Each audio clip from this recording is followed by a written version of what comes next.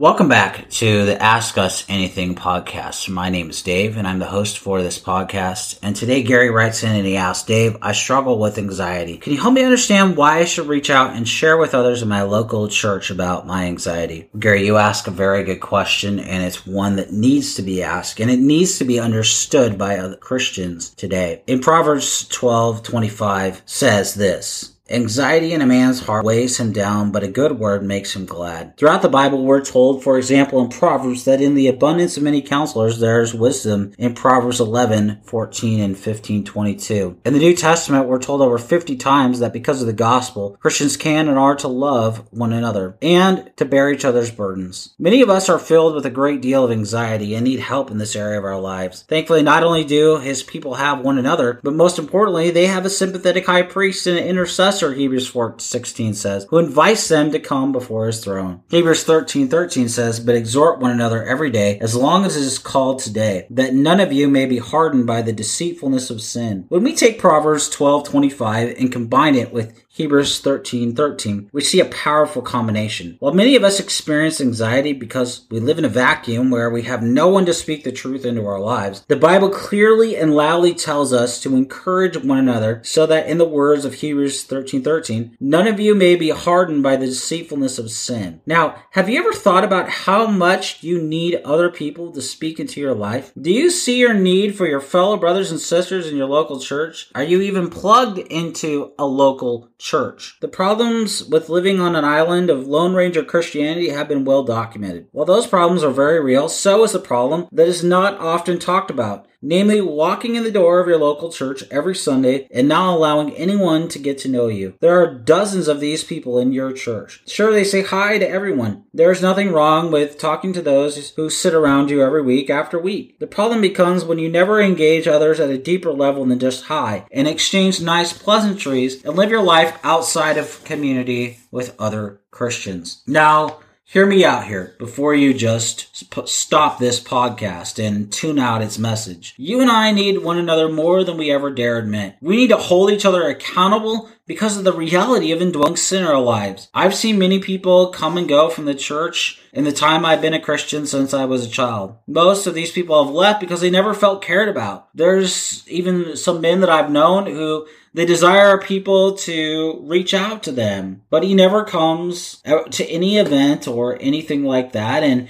this man has been told to engage other people. He was told to reach out to people and they will reach back to him. You might be thinking that others need to reach out to him as well, and you'd be right. And at this previous church I was at, we did that. But in fact, one of the things that we need to do is to greet everyone who walks through our doors in the church. They need to be greeted at the door when they walk into the sanctuary. And after the first song, we should shake hands and greet one another in our local churches. You see, people want a church where they can feel loved and valued as people. And yet the thing is if you never reach out and then say nobody reaches out to you, I think you honestly need to take a hard look at this area of your life prayerfully, please. As Hebrews 13:13 says, the deceitfulness of sin is very real. Your marriage might be on the rocks right now, or you might be experiencing a great difficulty at work. Life comes at all of us a million miles an hour. You and I, we have need of each other. Oftentimes life seems to crush us, and since sometimes we purposely shift the blame to other people and how they're not reaching out to us, many people walk away from the church when they should be running to the church and to the Lord of the church, Jesus Christ. The fault lies both ways. The church needs to reach out to people who come to their services. And yet, people need to take responsibility for their own lack of reaching out to the church. The church is a hospital for sinners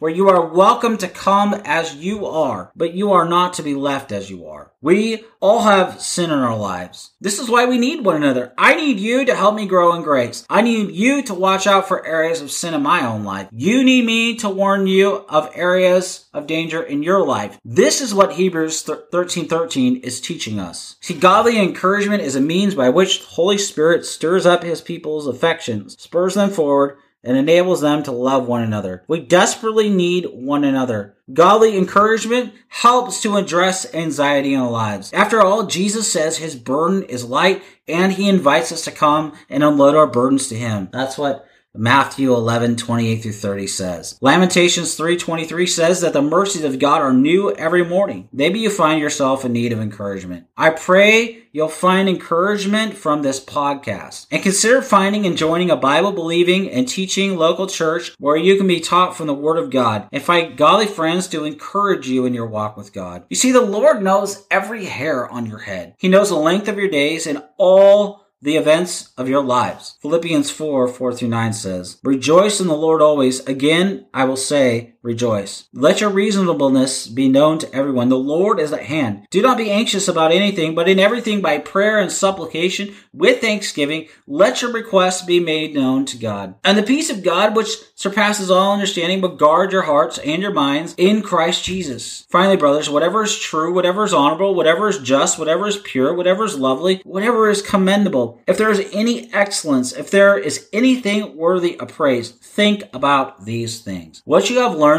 and received and heard and seen in me, practice these things, and the God of peace will be with you. What's amazing about this text is what happens before it. At the beginning of Philippians 4, what Paul says is to rejoice. He says it twice in the ESV, rejoice. And then what happens if you go down to verse 13? My God will supply all of your needs according to the what? The riches of his grace. So the command there is to rejoice. And then at the end, what Paul is talking about is the sufficiency of Christ. That Christ is sufficient for all of our stuff of our lives. And sandwiched between verses 1 and 13 are verses 2 and 12. 2 through 12, excuse me. And there what Paul is talking about, he gives us that famous verse in verse 6. He says, Do not be anxious about anything, but everything by prayer and supplication with thanksgiving. Make your requests known to God, and the peace of God, which passes all understanding, will guard your hearts and minds through Christ Jesus. And what's amazing is that also what is often missed is this is where Paul tells us about contentment. So here you have,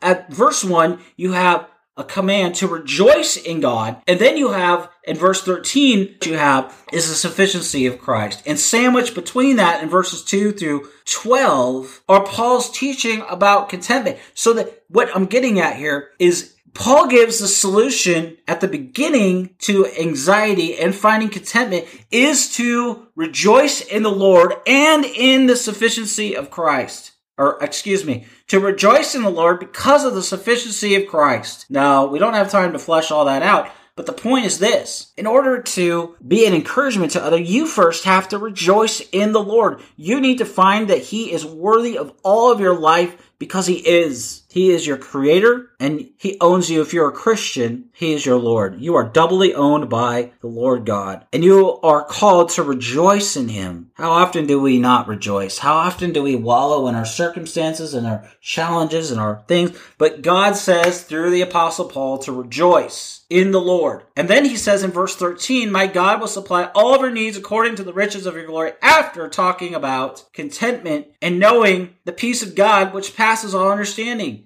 Knowing that God sees all and knows all, there's nothing that is beyond His gaze. If we're thinking, as verse 8 says, whatever's true, whatever's honorable, whatever is just, whatever is pure, whatever is lovely, whatever is commendable, we will be rejoicing in God. We will have the right mindsets. We will be thinking God's thoughts after Him. We will be in the Word of God. We'll be praying. We'll be doing life with other people. You see, this is important because if we're not lifting our eyes up to Christ and we're just wallowing in our struggles, we are really crippling our faith. We are allowing Satan a foothold into our lives. What Paul says is to lift your eyes to rejoice because of the sufficiency of Christ. You may not think that you have much to offer other people, but that's not true. All around you are people who need you. And you may not have thought about any of what I've just said before, and that's okay. You can go look at it, you can study it. But the fact is the fact that you're a Christian means that God desires to use you to be an encouragement to all those around you. That hurting friend needs a shoulder to cry on. That friend in the hospital needs you to be a presence for them and to pray for them as they go through the surgery or to that doctor visit. The guy struggling with pornography needs other men to step up and to walk alongside of him as he seeks Christ in purity. Maybe today finds you discouraged and depressed. Hear the words of Proverbs 12:25 again. Anxiety in a man's heart weighs him down, but a good word makes him glad. Christ is the wisdom of God. In his wisdom, God the Father sent forth the Son to bleed, to die, to rise, and now serve our high priest, our intercessor, our mediator, and our advocate before the Father. See, the reason you and I can help those who struggle with issues like anxiety, with discouragement, or depression is because of Christ alone. You see, Christ is not only our example, he's our Lord. He was tempted in every way, Hebrews 4:14-16 says, and yet, unlike us, he never sinned. And reflecting on the sinlessness of Jesus, along with his full divinity and his full humanity, and his finished and sufficient work, in his death, burial, and resurrection, will result in our affections being stirred afresh. Our affections will be stirred by his finished work, since the Holy Spirit dwells with his people. You see, the result of this is that God's people will desire to speak the truth in love, and they will help those who are weighed down by anxiety to speak a good word, which results in men and women being made glad. So let's you and I today resolve to speak the truth in love, seasoned with grace to those who are around us. You may need that today. Certainly those around you need it. I know I need it more than I care to admit. This is the ministry that we as Christians have been called to by God's word. The ministry of godly encouragement, of lifting one another up because of our all-sufficient Savior and Lord, who is even now being lifted up among the nations by his people through his church and for his glory. I want to thank you for listening to this episode of the Ask Us Anything podcast. If you enjoyed this episode, please consider finding us on any of your favorite podcast catchers. We're on them. If we're not, let me know.